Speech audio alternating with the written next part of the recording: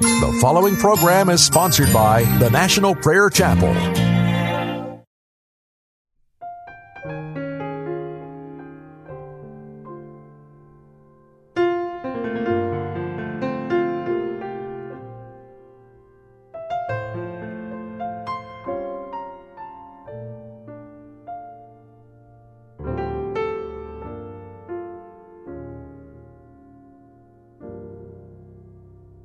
All my life there was a truth I longed to see. God said one day I'd be free. All trying led to failure. That's when I heard him whisper, of Jesus, none of me. All of Jesus, all of Jesus, all of Jesus, none of me. All of Jesus, all of Jesus, all of Jesus, none of me.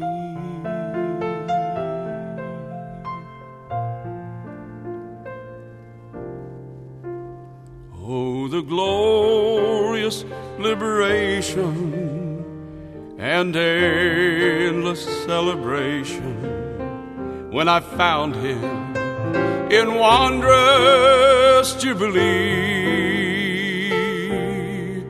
Should you ask, I'll gladly tell you of the key to our salvation. All of Jesus, none of me. All of Jesus, all of Jesus, all of Jesus, none of me. All of Jesus, all of Jesus, all of Jesus, none of me.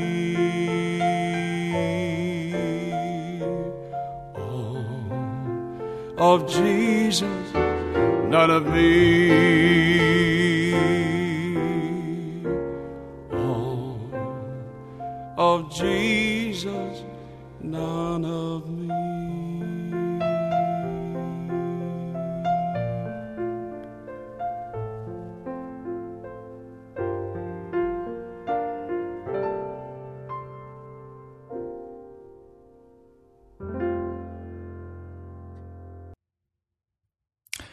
God had a problem. The problem was that one of his cherubim had rebelled against him. Now the cherubim, and I sometimes have a hard time telling the difference between the cherubim and the seraphim. They were both mighty warlike angels. But specifically, the cherubim, as we find in the book of Ezekiel, were the guardians of God. They were most powerful, and we're told that this angel by the name of Lucifer, who had rebelled against God, was the wisest, most powerful creature God had ever created. Now, God had a problem because this cherubim had dwelt in his very presence, continually in the presence of God. This powerful cherubim is written of in the Scriptures in several places. It takes wisdom to understand, but let me share with you Isaiah, the 14th chapter. How you have fallen from heaven, O morning star. Lucifer means literally brightness, burning morning star. Son of the dawn. You have been cast down to earth.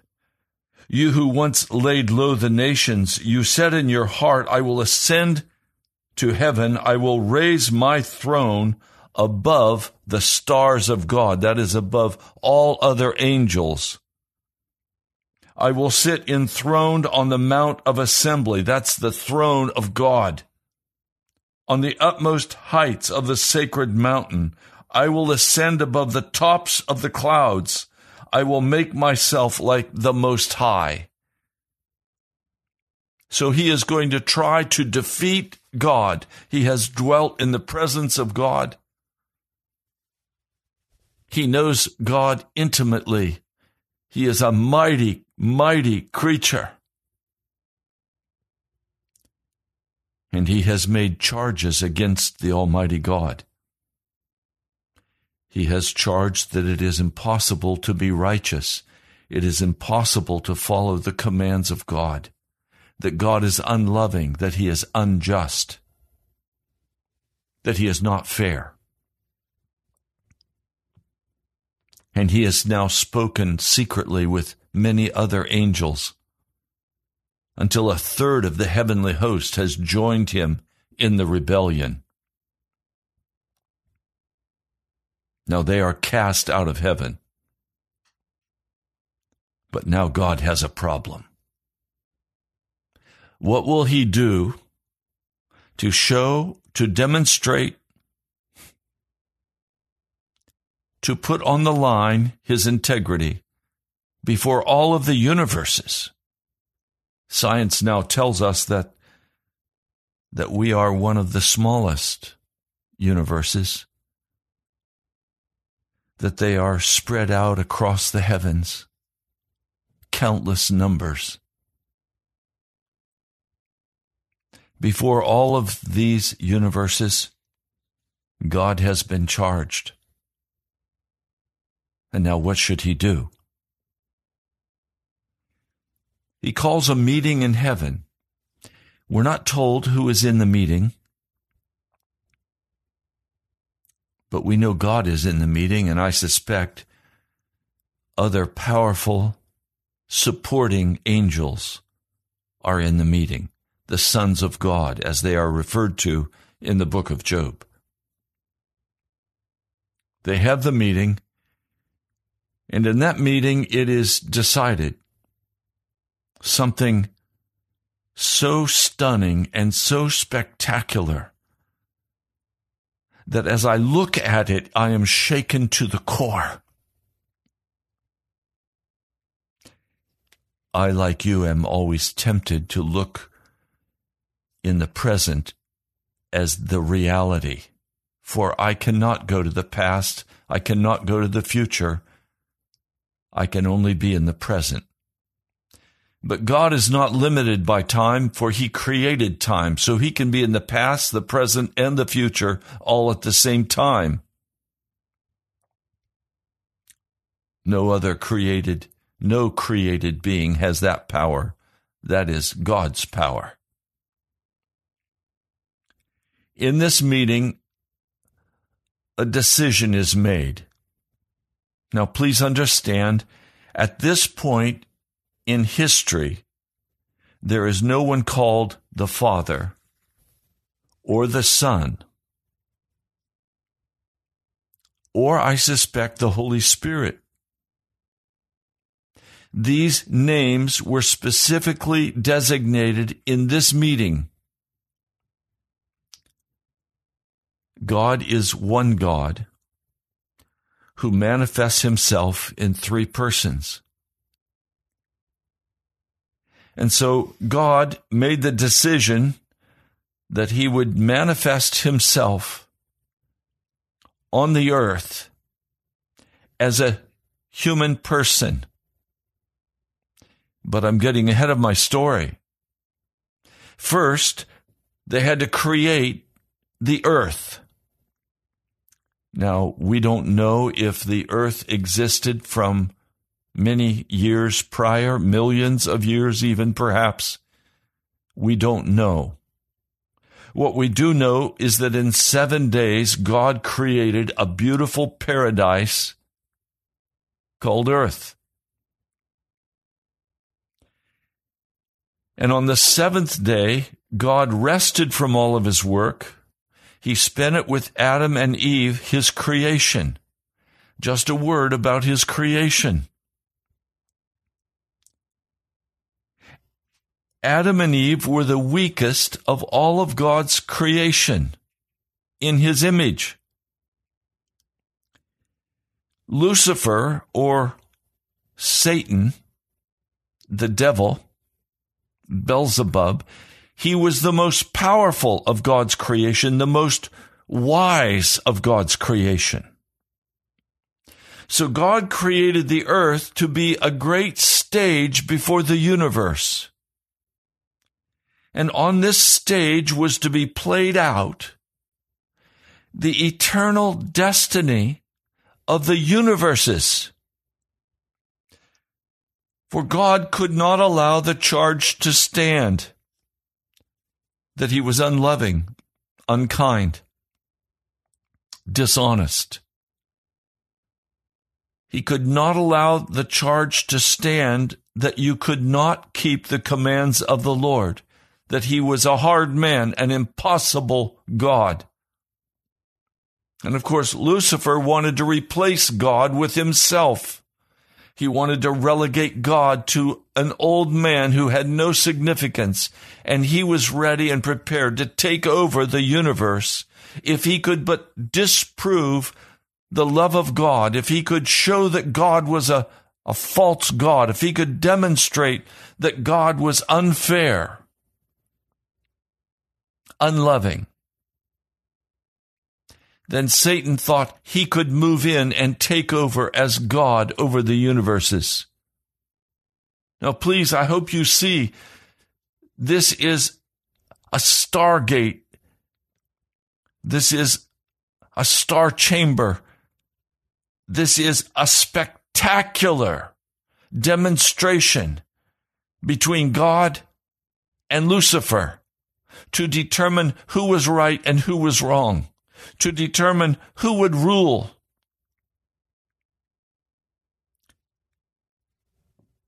And so the stage was set. And Adam and Eve were created. And now the strongest being comes against the weakest being in what we know as the Garden of Eden. Now, the Garden of Eden was a paradise. It's very clear that God's intention was for Adam and Eve to go forth into the earth and tame the entire earth. That's the word in the Hebrew, to tame it. They were to create a world paradise modeled after the Garden of Eden. That was their work. And as they matured and grew up, it was God's intention to make them his wife. So in the Garden of Eden, you have Adam, the man, and there's no one to be his wife. And so God comes and takes a rib out of Adam's side. And with this, the scriptures tell us he creates a woman. She is weaker than he is. And I might add, she was extremely beautiful. Now, God made Adam out of the dust of the earth, and then he bent over and breathed into him the breath of life, I guess mouth to mouth, and breathed his spirit into Adam, and he became a living being, a spirit being with a flesh body. Now he takes this piece of rib out of Adam and he creates Eve. But Eve does not live. Again, God breathes into Eve the breath of life, and she comes alive as a spirit being in the flesh. Now, the wonderful thing is that they loved each other. We're told in the book of Ephesians by the Apostle Paul that marriage is God's symbol between himself and his church, his people. So now we have Adam and Eve in the garden paradise, walking in love. God comes in the cool of every evening as he fellowships with them. He walks and talks with them. He's courting them. They are to become his wife. Now, into this mix comes Lucifer, Satan, to seduce them. And in a very ironic, clever way, you know what irony is as a figure of speech, as a technique. Irony is saying that what you see is not what is real. It's a device humor, a humor device. It's what the devil used. He said, things are not the way you think they are. God is withholding from you. God is unfair. Now, if you'll just follow what I tell you, and you eat from the tree of the knowledge of good and evil, you'll become gods. Like I'm a god, you'll become like me. You'll become like the God Most High. Well, Eve decides to bite. She takes the fruit. She gives it to her husband. And where was he? Why wasn't he objecting? Why wasn't he saying, sweetheart, our loyalty is to the God of heaven, not to this monstrous, ugly, yet beautiful dragon. Breaks my heart to see men and women today with tattoos of dragons, for literally they have tattooed on their bodies the demons of hell, Satan, a sign that they belong to him. So now on this great stage called Earth, the drama of the universes will be played out. And there will be a winner and there will be a loser. The God of heaven, in that private session, made the decision to risk everything with Adam and Eve. Adam and Eve, being the weakest of all creatures, fell to his seduction. And as they fall to his seduction, they are remade in the image of Satan in their spirit. They immediately lose their covering, and now they see that they are naked. Now they have shame. Now there is recrimination. Now there is bitterness. Now there is anger. Now there is blaming others, not taking responsibility. We now have creatures that have been reformed in their inner being because they have taken the side of darkness. They have taken the side of the devil. They have betrayed the God of heaven. And now they are driven from their home, and they must earn their bread by the sweat of their brow. Their whole world changes. The curses are spoken. Now they must earn their bread by farming. But in their hearts resides all of the darkness that resides in the heart of Satan. And that's evidenced quickly in the life of their son Cain as he murders Abel. And violence begins to spread across the whole earth as they have children and children's children, generation after generation. Now, they've been told that if you eat of this tree, you will die. And on the day they ate of it, their spirit died. That connection with God. But in Genesis 3:15, a promise is given. I will put enmity between thee and the woman. Who is the woman?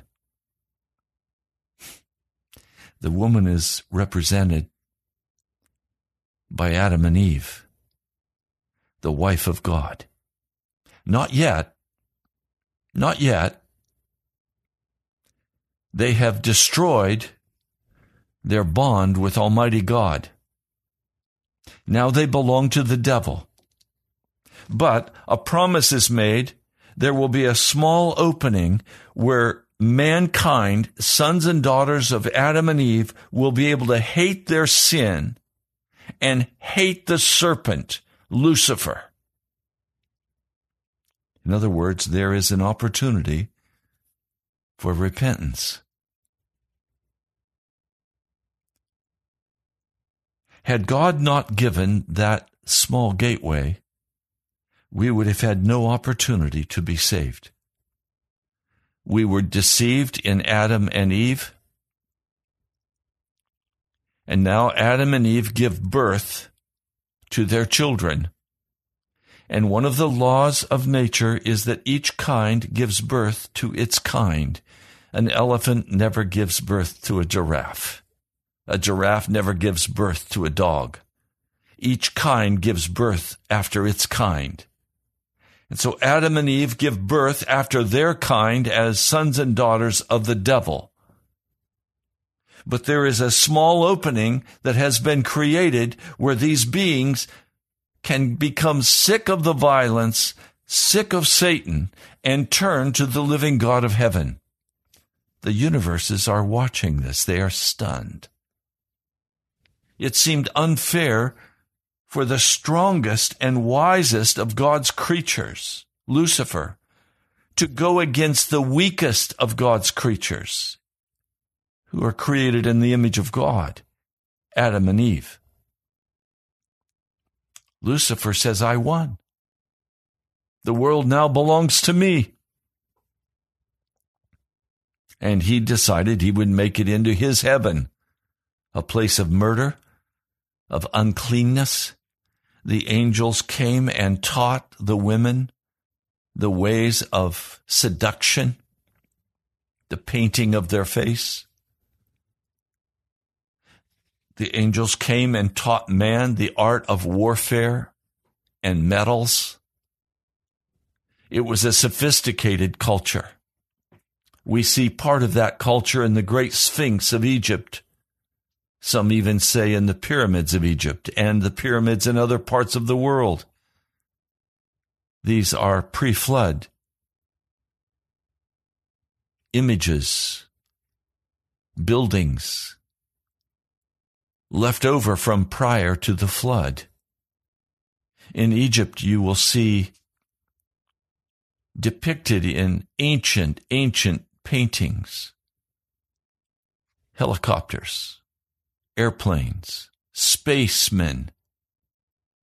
This is all from Satan giving this high-tech information to the sons and daughters of man. Then came the flood. After the flood, the lifespan of man was dramatically shortened. And now, God begins to move in great power. He draws Abraham out to himself from Ur of the Chaldees, a center of utter wickedness. He draws him out of Ur of the Chaldees. He sends him to the promised land, and there he begins to train Abraham up as a righteous man. He takes the children of Israel, Jacob's sons and daughters, and he sends them into Egypt. Egypt now becomes the womb of God to give birth to a righteous and holy people called Israel. The universes are watching. And then the most unexpected event takes place in all of history. We now have God the Father called Father. We now have the Holy Spirit. And now we're going to have Jesus. All of the names of God reflect not their real names, but rather their function in the salvation of earth and the salvation of the universe. Jesus made the decision, or God made the decision, to manifest himself as Jesus on the earth so that he could demonstrate before men who God really was and who God really is. Satan never dreamed that God would lower himself to become the weakest of God's creation. He tried Jesus, tempting him, trying to determine if this was truly God. And he could not seduce Jesus as he did Adam, for Jesus was loyal to the Godhead, to heaven. And now we have Jesus walking on the earth. And Satan is determined he will destroy Jesus, because he knows that if he can destroy Jesus, he can destroy God, and he can take over the universes. He is not successful. And then the most stunning turn of events takes place. Jesus allows himself to be taken captive, to be crucified. And Satan believes that if he can crucify Jesus, he can kill God. And then the road is open for him to take over the universes.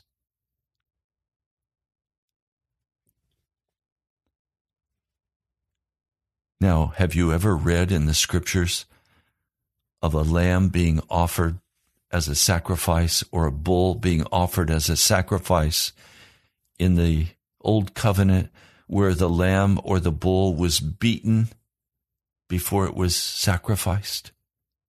No. Never.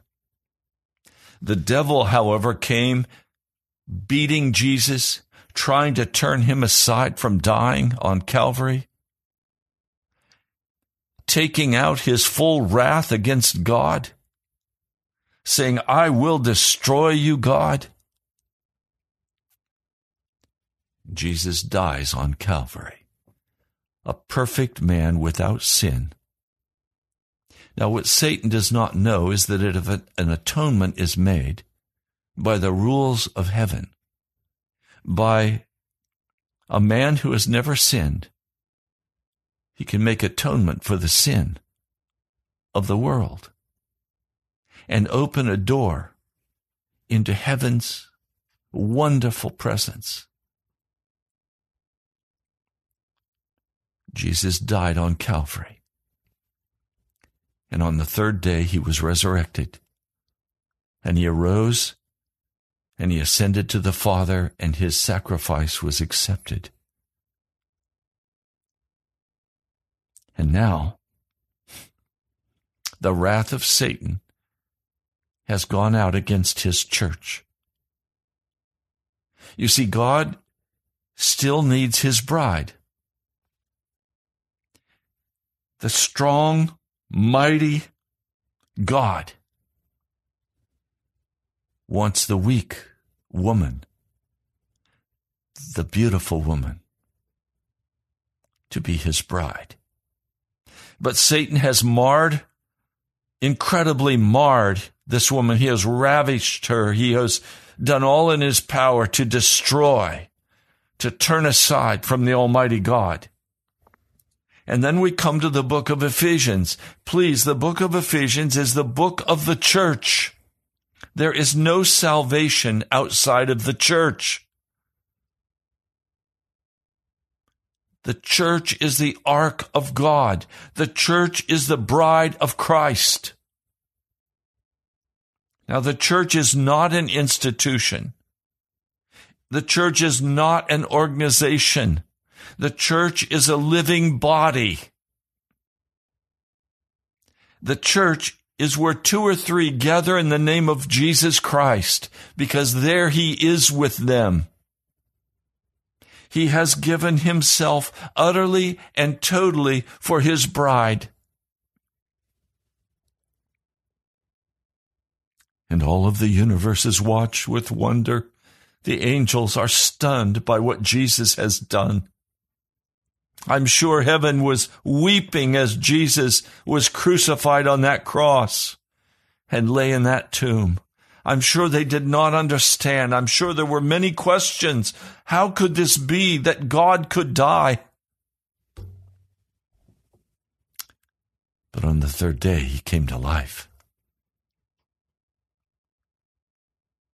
And now we find in the book of Ephesians this plan of God being played out, and you are a part of it. But please, let me say very quickly to you, remember the children of Israel. 1 Corinthians, the 10th chapter, talks about this. Yes, they were called out. Yes, they were part of the church. But they refused to believe. They refused to submit to Jesus. And because they refused to submit, many were left in the desert to die. Please hear what I'm saying to you. You can choose to turn your back on the wonderful revelation that I'm sharing with you today, or you can choose to come under the authority of Jesus and believe his word. If you die, that will not stop Jesus from having his people. The children of Israel went into the promised land. They were just cleansed of all who would not believe. The church is going to be triumphant. The church will go through in victory, and Satan will not be able to tear it apart or tear it down. The church is the body of Jesus Christ. He is the head, the husband. And he is right now in the heavenly realm, administering the blood he shed on Calvary's tree. Now, there are some who say when Jesus died on the cross, he forgave all of your past, present, and future sins. That is a lie from the pit of Satan's heart. Because what Satan wants to do is cause you to continue to walk in unrighteousness, to not avail yourself of the gift of Jesus on the cross to totally transform you into the likeness of Jesus. Satan wants you to go to sleep and say, I can continue to walk in the way of darkness, in the way of Lucifer, the devil, and I'm still saved. The children of Israel tried to do that, and they died in the desert. And you too will die in the desert if you miss what I'm trying to teach you today. Now we go to the book of Ephesians, verse 3. Blessed be the God and Father of our Lord Jesus Christ, the one having blessed us with every conceivable spiritual blessing in the heavenlies in Christ Jesus. See, you are a spirit being. Have you ever seen love? No. You've seen the result of love. But love is what resides in our heart. What you do day by day with this hand, you see my hand? This hand has never been angry. My hand doesn't become angry. But my spirit can become enraged, tell my hand to form a fist, and punch somebody's lights out. But that wasn't my hand. That was my spirit. We are spirit beings. And Jesus has told us that the Father is looking for people who will worship Him in spirit and in truth. In other words, God is primarily concerned with the deep inner being of your heart, because He knows that all outward manifestations flow out of your spirit. Your personality flows out of your spirit. Your soul flows out of your spirit.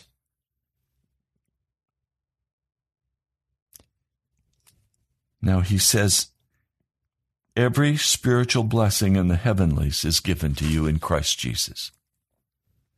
So there is nothing in your spirit that cannot be dealt with by the blood of Jesus Christ.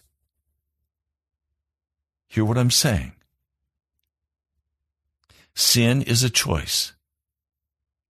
It's not something we have to do. It depends on what our spirit is directing. Now He says, just as He and no other picked us out in Himself before the foundation of the world for us to be holy and blameless before Him in love. Everything God does is in love. Everything Satan does is in hate.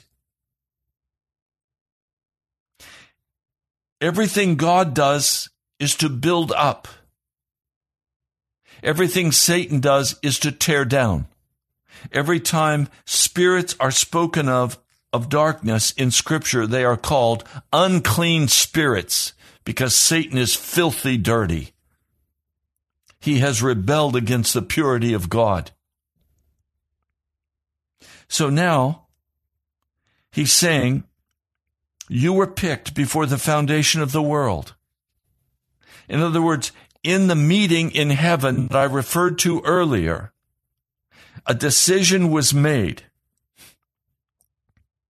to pick the church as God's bride. And the decision had to be made, how will the bride be cleansed if the bride gives herself to the devil? And Adam and Eve, the bride, gave themselves to the devil, the bride-to-be, the fiancé, and the fiancée. Before the foundation of the world was laid, before the Garden of Eden was created, God already decided that He would have a church, and that church would be holy and righteous. So He predestined us unto sonship through Jesus Christ, unto Himself, according to the good pleasure of His will. All of that was planned before the earth even was created. He highly favored us in the one having been beloved, that is Jesus, who is the manifestation of God that will marry the church. Now, just very quickly, you might want to look up some passages of Scripture. Let me give them to you. Jot them down.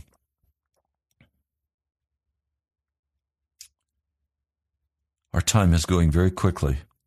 Ezekiel 28, 11 through 19. Ezekiel 28, 11 through 19. Ezekiel, the first chapter. Isaiah 14, verses 12 through 14. I also want to give you Revelation 19, verses 7 and 8, and Revelation 21, verse 2. Now I want you to notice in verse 7 in Ephesians, we're going to begin to read about what God wanted to do. Now let's be very clear.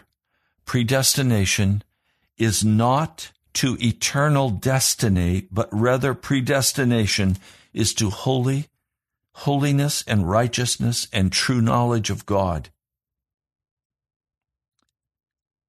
To be holy expresses the moral and spiritual state of your spirit in the here and now. Now, let's look at verse 7. In whom we have the redemption by means of his blood, the removal of sins according to the riches of his grace, which he granted richly unto us in all conceivable wisdom and understanding, having made known to us the mystery of his will according to his good pleasure.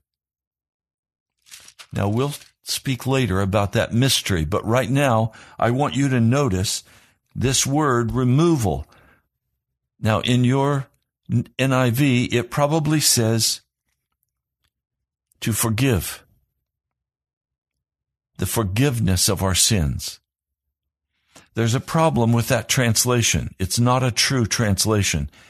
If I offend you and you forgive me, you have not done anything to me. You have simply remitted my offense. You have done something for yourself. You have released me from the sin I caused against you, but you've done nothing for me. Do you understand? When God forgives sin, he remits sin, but he does not change you. So the word forgive does not translate this correctly. The word in the Greek is ephemi, literally to remove. Now, please catch this. By the means of the blood that Jesus shed on Calvary, he now comes to you, and he doesn't just forgive you your sin. He doesn't just remit your sin, but instead he comes supernaturally into your heart, and he removes that sin. Look at the first and second chapters of 1 John. He speaks about totally cleansing and purifying you from that sin. In other words, God is not just interested in forgiving and letting me go free. He is in the process of building the church. And the church is to be righteous and holy without sin. And he comes, and by the power of that blood shed on Calvary, he removes that sin from your life and from your heart as a supernatural act of grace. Now, please, I'm going to read for you another passage. The book of Colossians was probably written before the book of Ephesians. Colossians is the rough draft. But before he polished it into the book sent to Ephesus, he reveals some truths that are so precious to my heart. I want to read this wonderful, wonderful, precious promise. This is Colossians, the 2nd chapter, I'll begin with verse 9. For in him dwells all the fullness of the Godhead bodily. That is, in Jesus is the full Godhead. He has all of the power of God. He is equal to God. And you are in him, having been made complete. Past tense. Past tense. Who is the head of all rule and authority, in whom you were also circumcised with a circumcision not of human origin, but by the stripping off of the body of the flesh in the circumcision done by Christ. That is, he takes from us the wickedness that we gained in Satan, and he transforms us now to be as Adam was before the fall. Adam, before the fall, did not sin. He was clean. He went about the work of the garden. He and his wife had a wonderful fellowship. There was no sin between them, and there was no sin in their hearts. And now the question is, can God restore his people to that condition? And the answer in the book of Colossians is absolutely. The answer in the book of Galatians is absolutely. Paul says, I am crucified with Christ. I live, but not I. Christ lives in me. The fullness of the Godhead comes and dwells in me. Why? Because there is a great struggle going on between God and Satan, and at the cross, it was settled. Jesus won. God won. The universe was safe from his lies. But now the question is, can these weak creatures win over Satan? And the modern church has lied to us and said, no, we cannot win over Satan. We will always be defeated by him. And we've come up with this term grace as a blanket that covers over your sin. It's like saying, a powerful man takes his wife and allows her to be raped and ravished by an enemy. No. God gave us the power in the blood of Jesus Christ to have the full and complete victory. And he comes and he circumcises our flesh. He strips away the flesh, the wicked carnal nature, in the circumcision done by Christ, having been buried with him in the baptism, with whom you were also raised by faith in the workings of God, the one having raised him from among the dead. Now, verse 8 of chapter 3, but now you did also volitionally, voluntarily, put off all these things, anger, wrath, ill will, evil speaking, slander, obscene speech out of your mouth. You must not lie to one another. Already put off the old man with his practices, and having already put on the new man, the one being renewed in true knowledge according to the image of the one having created him. And that word new in the Greek means something that never existed before. You are being created into a brand new person. And the teaching of this precious book of Ephesians and Colossians is that Satan is now saying, okay, you won, but I'm going to take all your church. I'm going to take your bride. Now, I'll tell you, he cannot take his bride because century after century after century of men and women lived without sin, righteous and holy before God. They are the church.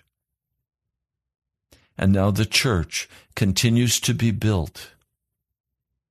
The church continues with those men and women who are crucified with Christ, who have given up their love of this world and the love of the devil, the love of the flesh, the love of the entertainment of this world. They have separated themselves. They have come out of it. They have stood up, and the glory of Jesus now shines upon them.